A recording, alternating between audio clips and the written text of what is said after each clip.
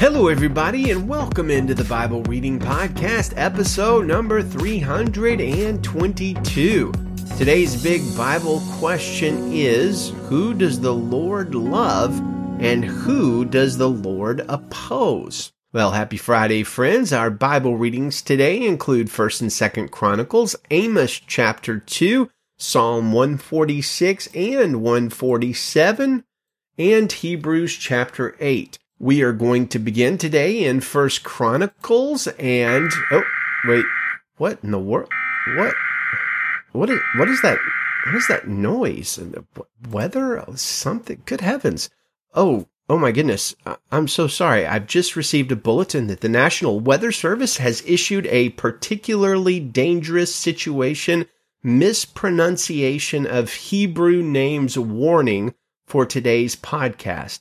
This is not a watch and not a drill. It is confirmed that since there will be about 5,000 names in 1st and 2nd Chronicles that are hard to read, there will be mispronunciations of names all across the countywide viewing area. Listeners are advised to take cover, particularly cover your ears because it could get bad. Well, even though I have had several graduate classes in Hebrew in seminary, I know that I am not up for the task of properly pronouncing all of the names in these two chapters, so we will have them at the end of our readings today rather than the beginning, in order for some of you to take time to flee to your weather shelter, closet, or underground bunker. You have been warned. Well, a sobering question to think about today. Our two Psalms passages, which will be our focus for the day, are going to reveal much of the character of God to us. In particular, they will remind us about the kind of person that God cares for, supports, and rescues, and the kind of person that God opposes, frustrates, and ultimately destroys. We're going to learn today what doesn't impress God and what sort of person that God values. And as we've mentioned before, God really isn't impressed with the kind of things that impresses most humans. We see this in a passage like Psalm 147, 10 and 11, where it says, He is not impressed by the strength of a horse. He does not value the power of a warrior. The Lord values those who fear Him, those who put their hope in His faithful love. Now, this is simple but profound. The mighty heroes of the world, the chiseled football players, the great athletes, the incredibly honed actors and actresses, the ones that capture everybody's attention, these people don't impress God. He's no more impressed by the strength, charisma, power, wealth, beauty, and might of a particular human than you are impressed by a particularly impressive ant. In our own strength and power, there's really nothing we can do that can impress God. But the Lord values and rescues those who fear Him and put their hope in Him. This is a big, significant truth and worthy of pondering.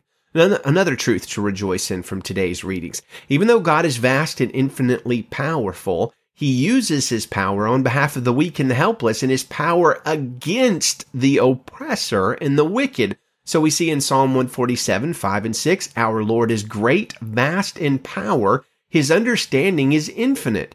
The Lord helps the oppressed, but brings the wicked to the ground. So let's go ahead and read our Psalms passage today, paying good attention to all that we can learn about the character of God. Psalm chapter 146, verse 1 in the Christian Standard Bible. Hallelujah. My soul praise the Lord. I will praise the Lord all my life. I will sing to my God as long as I live. Do not trust in nobles, in a son of man who cannot save. When his breath leaves him, he returns to the ground. On that day, his plans die.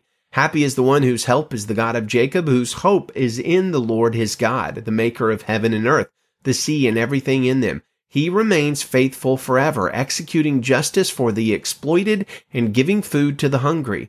The Lord frees prisoners. The Lord opens the eyes of the blind. The Lord raises up those who are oppressed. The Lord loves the righteous. The Lord protects the resident aliens and helps the fatherless and the widow, but He frustrates the ways of the wicked. The Lord reigns forever. Zion, your God reigns for all generations. Hallelujah. Psalm 147, verse 1. Hallelujah, how good it is to sing to our God, for praise is pleasant and lovely.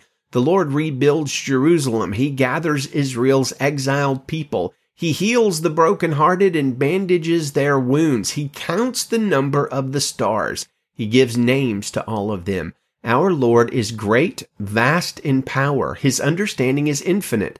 The Lord helps the oppressed, but brings the wicked to the ground. Sing to the Lord with thanksgiving. Play the lyre to our God, who covers the sky with clouds, prepares rain for the earth, and causes grass to grow on the hills. He provides the animals with their food, and the young ravens what they cry for. He is not impressed by the strength of a horse. He does not value the power of a warrior. The Lord values those who fear him, those who put their hope in his faithful love. Exalt the Lord, Jerusalem. Praise your God, Zion, for he strengthens the bars of your city gates and blesses your children within you. He endows your territory with prosperity. He satisfies you with the finest wheat. He sends his commands throughout the earth. His word runs swiftly. He spreads snow like wool. He scatters frost like ashes. He throws his hailstones like crumbs. Who can withstand his cold? He sends his word and melts them. He unleashes his winds and the water flows. He declares his word to Jacob, his statutes and judgments to Israel. He has not done this for every nation. They do not know his judgments. Hallelujah. So I am particularly touched today by verses 6 through 9 of Psalm 146, which says, He remains faithful forever, executing justice for the exploited, giving food to the hungry. The Lord frees prisoners. The Lord opens the eyes of the blind. The Lord raises up those who are oppressed. The Lord loves the righteous. The Lord protects resident aliens or foreigners and helps the fatherless and the widow, but he frustrates the ways of the wicked. This is such a great insight for us into the character of God. He's forever faithful. He executes justice on behalf of people who are being exploited. He takes care and takes note of the hungry, the blind, the oppressed, the people that are so often forgotten in society. God sees them and advocates for them. He protects foreigners and helps those who are orphans and widowed, those literally unable to care for themselves. He frustrates the ways of the wicked also. Now, this whole section reminds me of Jesus' teaching in Matthew 25:31 through 46, the first passage I ever preached on in big church. And what Jesus says there, we've read it before, worthy of hearing again, worthy of hearing every day, really. He says, When the Son of Man comes in his glory and all the angels with him, then he will sit on his glorious throne. All the nations will be gathered before him, and he will separate them from one another, just as a shepherd separates the sheep from the goats. He will put the sheep on his right and the goats on the left, and then the king will say to those on his right, Come, you who are blessed by my Father, inherit the kingdom prepared for you from the foundation of the world. For I was hungry, and you gave me something to eat. I was thirsty, and you gave me something to drink. I was a stranger, and you took me in. I was naked, and you clothed me. I was sick, and you took care of me. I was in prison, and you visited me. Then the righteous will answer him, Lord, when did we see you hungry and feed you, or thirsty and give you something to drink? When did we see you a stranger and take you in, or without clothes and clothe you? When did we see you sick or in prison and visit you? And the king will answer them, Truly I tell you, whatever you did for the one of the least of these brothers and sisters of mine, you did for me. Then he will also say to those on his left, Depart from me, you who are cursed, into the eternal fire prepared for the devil and his angels. For I was hungry, and you gave me nothing to eat. I was thirsty, and you gave me nothing to drink.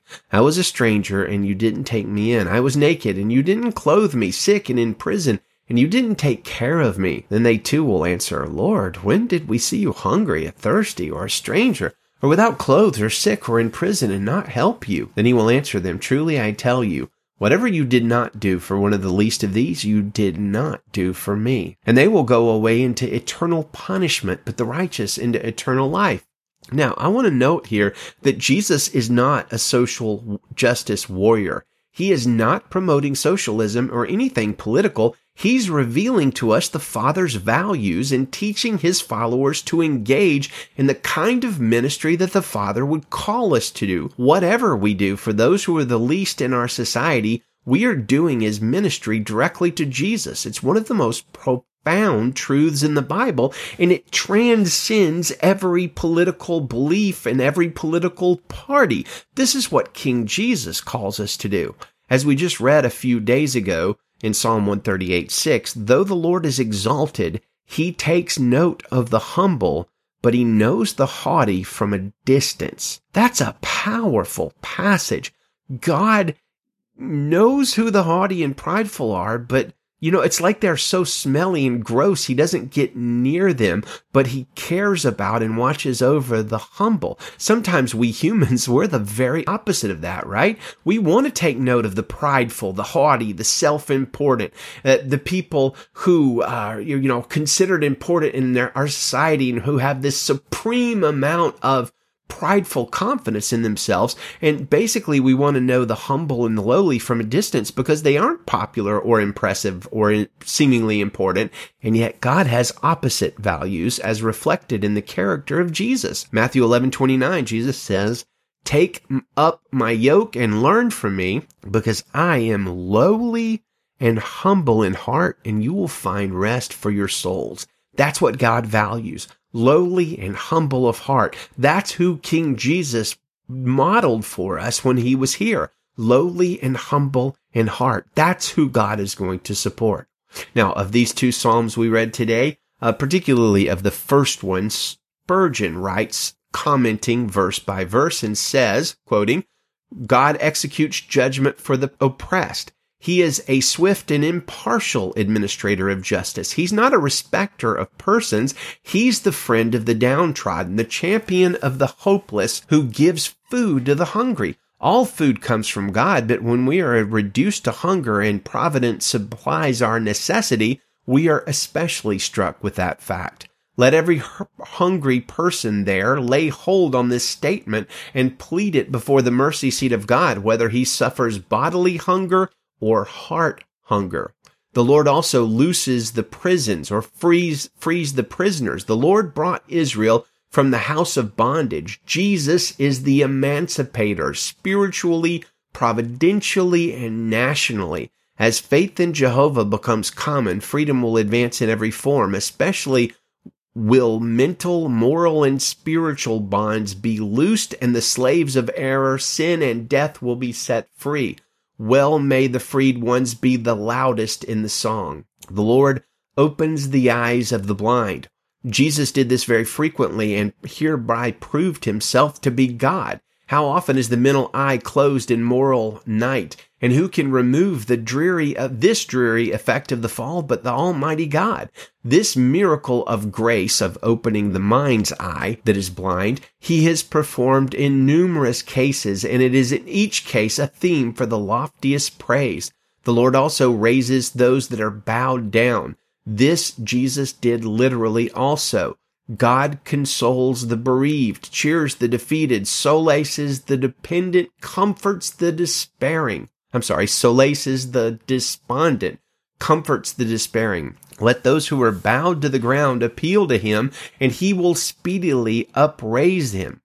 The Lord loves the righteous. He gives to them the love of content, communion, and reward. Loved ones, you must never pause from his praise, whose infinite love has made you what you are. The Lord preserves the strangers and foreigners. Many kings hunted aliens or foreigners down, or transported them from place to place, or left them as outlaws unworthy of human rights, but Jehovah God made special laws for their shelter within his domain, says Spurgeon. He relieves the fatherless and widow. These people excite the compassion of the Lord, and he shows it in a practical way by upraising them from their forlorn condition. The Mosaic law made provision for these destitute persons, but the way of the wicked he turns upside down. The wicked man's way is in itself a turning of things upside down, and the Lord makes it so to him providentially. Everything goes wrong with him who does and goes wrong, says Spurgeon. Good words and wise words. And so today, not so much one big point or one big answer to the question, but consider the character and nature of God. Consider who God looks well upon. Consider who God loves and helps, and then consider who God opposes. And then let us think about who we lionize, who we idolize, who we look up to. Is it the lowly, the humble, the foreigner, the stranger, the weak, the oppressed, or is it other people? If the people that we look up to and the people that we value in particular are different than the people who God values, well, maybe we should consider that and let the character of God flood over our soul as we continue reading in the Psalms and learn more and more about God's character. I hope that's impressed upon your hearts, my friends. We will continue in Amos chapter 2, saving our Chronicles passages for the end. Amos chapter 2, verse 1, the Lord says, I will not relent from punishing Moab for 3 crimes, even 4, because he burned the bones of the king of Edom to lime. Therefore I will send fire against Moab, and it will consume the citadels of Kerioth. Moab will die with a tumult, with shouting and the sound of the ram's horn. I will cut off the judge from the land and kill all its officials with him. The Lord has spoken. The Lord says, I will not relent from punishing Judah for 3 crimes, even 4, because they have rejected the instruction of the Lord and have not kept his statutes. The lies that their ancestors followed have led them astray. Therefore I will send fire against Judah, and it will consume the citadels of Jerusalem. The Lord says, I will not relent from punishing Israel for 3 crimes, even 4, because they sell a righteous person for silver and a needy person for a pair of sandals. They trample the heads of the poor on the dust of the ground, and they obstruct the path of the needy. A man and his father have sexual relations with the same girl, profaning my holy name. They stretch out beside every altar on garments taken as collateral, and in the house of God they drink wine obtained through fines. Yet I destroyed the Amorite as Israel advanced. His height was like the cedars, and he was as sturdy as the oaks. I destroyed his fruit above and his roots beneath, and I brought you from the land of Egypt and led you 40 years in the wilderness in order to possess the land of the Amorite. I raised up some of your sons as prophets and some of your young men as Nazarites. Is this not the case, Israelites? This is the Lord's declaration. But you made the Nazarites drink wine and commanded the prophets, do not prophesy. Look, I am about to crush you in your place, as a wagon crushes when full of grain. Escape will fail the swift, the strong one will not maintain his strength, and the warrior will not save his life. The archer will not stand his ground, the one who is swift of foot will not save himself, and the one riding a horse will not save his life. Even the most courageous of the warriors will flee naked on that day. This is the Lord's declaration. Hebrews chapter 8, verse 1.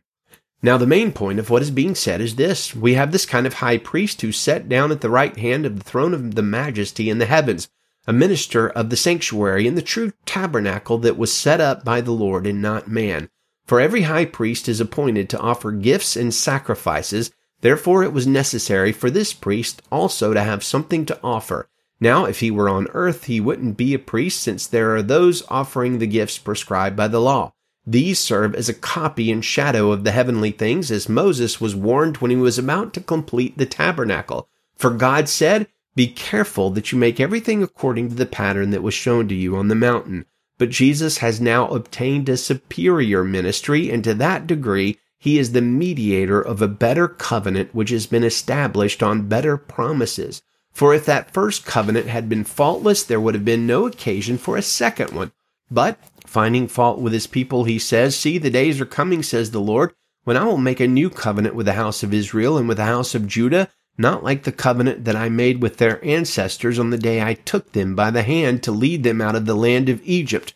I showed no concern for them, says the Lord, because they did not continue in my covenant. For this is the covenant that I will make with the house of Israel. After those days, says the Lord, I will put my laws into their minds and write them on their hearts. I will be their God, and they will be my people. And each person will not teach his fellow citizen and each his brother or sister, saying, know the Lord, because they will all know me, from the least to the greatest of them. For I will forgive their wrongdoing, and I will never again remember their sins.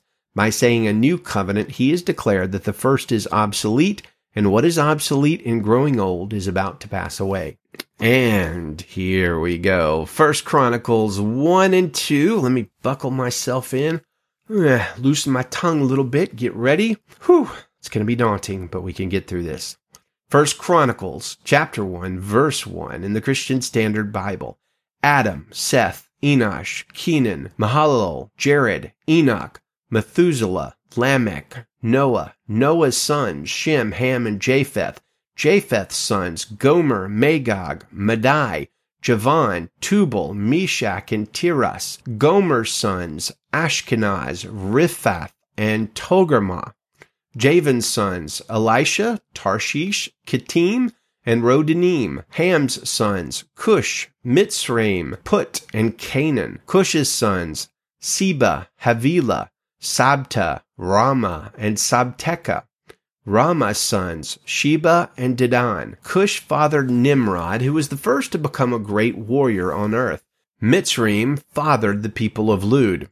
Anam, Lehab, Naphtah, Pathros, Kozlah, the Philistines came from them, and Caphtor. Canaan fathered Sidon as his firstborn, and Hath, as well as the Jebusites, Amorites, Girgashites, Hivites, Arkites, Sinites, Arvadites, Zemarites, and Hamathites. Shem's sons, Elam, Asher, Arphaxad, Lud, Aram, Uz, Hul, Gether, and Meshech. Arphaxad fathered Shelah, and Shelah fathered Eber. 2 sons were born to Eber. One of them was named Peleg, because the earth was divided during his lifetime, and the name of his brother was Joktan. Joktan fathered Almadad, Sheleph, Hazarmaveth, Jerah, Hadoram, Uzal, Dikla, Ebal, Abimiel, Sheba, Ophir, Havilah, and Jobab. All of these were Joktan's sons. Shem, Arphaxad, Shelah, Eber, Peleg, Reu, Serug, Nahor, Terah, and Abram. That is Abraham. Abraham's sons, Isaac and Ishmael. These are their family records. Nebaloth, Ishmael's firstborn, Kedar, Adbeel, Mibsam, Mishma, Duma, Massa, Hadad, Tema, Jetur, Naphish, and Kedemah. These were Ishmael's sons, the sons born to Keturah, Abraham's concubine, Zimran, Joksan, Medan, Midian, Ishbak, and Shua. Jokshan's sons, Sheba and Dedan. Midian's sons, Ephah, Epher, Hanak, Abida, and Elda. All of these were Keturah's descendants. Abraham fathered Isaac. Isaac's sons, Esau and Israel. Israel's sons, Eliphaz, Reuel, Jeush, Jalam, and Korah. Eliphaz's sons, Teman, Omar, Zephi, Gatam, and Kenaz, and by Timnah, Amalek. Reuel's sons, Nahath, Zerah, Shema, and Mitzah. Seir's sons, Lotan, Shobal, Zibeon, Anah, Dishon, Ezer, and Dishan. Lotan's sons, Hori and Homan. Timnah was Lotan's sister. Shobal's sons, Alon, Manahath, Ebal, Shephi, and Onim. Zibeon's sons, Allah and Anah.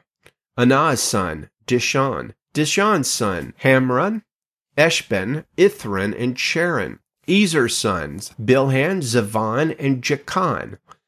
Dishan's sons, Uz and Aran. These were the kings who reigned in the land of Edom before any king reigned over the Israelites. Bela, son of Beor. Bela's town was named Dinhabah. When Bela died, Jobab, son of Zerah from Basra, reigned in his place. When Jobab died, Husham from the land of the Temanites reigned in his place. When Husham died, Hadad, son of Bedad, who defeated Midian in the territory of Moab, reigned in his place. Hadad's town was named Avith. When Hadad died, Samlah from Masrekah reigned in his place. When Samlah died, Shaul from Rehoboth on the Euphrates River reigned in his place. When Shaul died, Baal-Hanan, son of Akbor, reigned in his place. When Baal-Hanan died, Hadad reigned in his place. Hadad's city was named Pai, and his wife's name was Mehetabel, daughter of Metred, daughter of Zahab. Then Hadad died. Edom's chiefs, Timnah, Alva, Japheth, Aholibama, Elah, Pinon, Kenaz, Teman, Mibzar, Magdalel, and Iram. These were Edom's chiefs. Chapter 2. We're halfway through. These were Israel's sons, Reuben, Simeon, Levi, Judah, Issachar, Zebulun, Dan, Joseph, Benjamin, Naphtali, Gad, and Asher. Judah's sons, Onan, and Shelah. These were the 3 born to him by Bathshua the Canaanite woman. Judah's firstborn, was evil in the Lord's sight, so he put him to death. Judah's daughter-in-law Tamar bore Perez and Zerah to him. Judah had 5 sons in all. Perez's sons, Hezron and Hamul. Zerah's sons, Zimri, Ethan, Heman, Calcol, and Dara, 5 in all. Carmi's sons, Echar, who brought trouble on Israel when he was unfaithful by taking the things apart for destruction. Ethan's son, Azariah. Hezron's sons who were born to him, Jerahmeel, Ram, and Chulabai.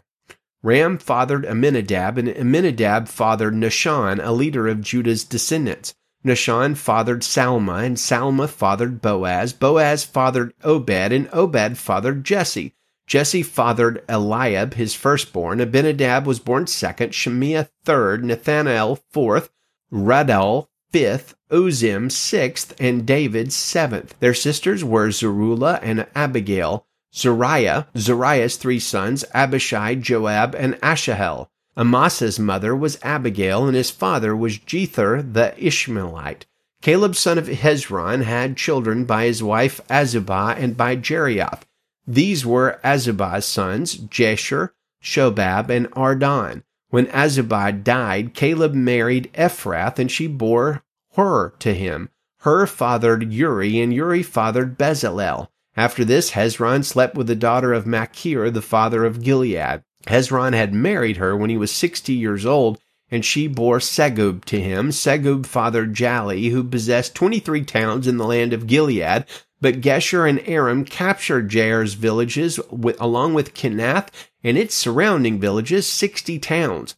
All these were the descendants of Machir, father of Gilead.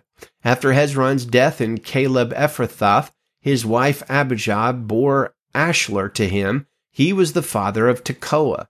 The sons of Jerahmeel, Hezron's firstborn, Ram his firstborn, Bunah, Oren, Ozim, and Ahijah. Jerahmeel had another wife named Atara, who was the mother of Onam. The sons of Ram, Jerahmeel's firstborn, Maaz, Jamin, and Eker. Onam's sons, Shammai and Jada. Shammai's sons, Nadab and Abishur. Abishur's wife was named Abihel, who bore Aban and Moled to him. Nadab's sons, Seled and Apam. Seled died without children. Apam's sons, Ishi. Ishi's son, Shishan. Shishan's descendant, Ahiel. The sons of Jada, brother of Shammai, Jether and Jonathan. Jether died without children. Jonathan's sons, Peleth and Zaza. These were the descendants of Jerahmeel. Shishan had no sons, only daughters, but he did have an Egyptian servant whose name was Jarha. Shishan gave his daughter in marriage to his servant Jarha, and she bore Attai to him. Attai fathered Natan, and Natan fathered Zabad. Zabad fathered Ephlal, and Iphiel fathered Obed. Obed fathered Jehu, and Jehu fathered Azariah. Azariah fathered Helez, and Helez fathered Elisah. Elisah fathered Sismai, and Sismai fathered Shallum. Shallum fathered Jechamiah, and Jechamiah fathered Elishama. The sons of Caleb, brother of Jerahmeel. Misha, his firstborn, fathered Ziph, and Marishah, his second son, fathered Hebron. Hebron's sons, Korah, Tepuah, Rekem, and Shema. Shema fathered Raham, who fathered Jorkim, and Rekem fathered Shammai. Shammai's son was Maon, and Maon fathered Beth Zur. Caleb's concubine Ephah was the mother of Haran, Moza, and Geziz. Haran fathered Geziz. Jokde's sons, Regem, Jotham, Geshan, Pelet, Ephah, and Sha'af. Caleb's concubine Maacah was the mother of Sheber and Tirhana. She was also the mother of Sha'af, Madmanah's father, and of Shavah, the father of Machbenah and Gibeah. Caleb's daughter was Aksha.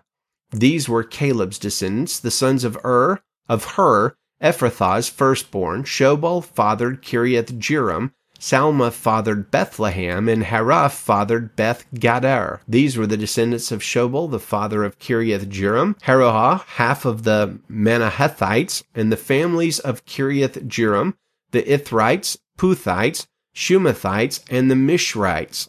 The Zorathites and Eshtolites descended from these. Salma's descendants, Bethlehem, the Netophathites, Atroth-Beth, Joab, and half of the Manahathites, the Zorites, and the families of the scribes who lived in Jebaz, the Tirathites, Shimeathites, and the Sukkothites. These are the Kenites who came from Hanamoth, the father of Rechab's family. Amen. I'm not sure my tongue will ever be the same after that. Well, friends, may the Lord bless you and keep you. May he shine his light on you. May he restore your soul and cover you in his joy and his peace. Good day to you and Godspeed.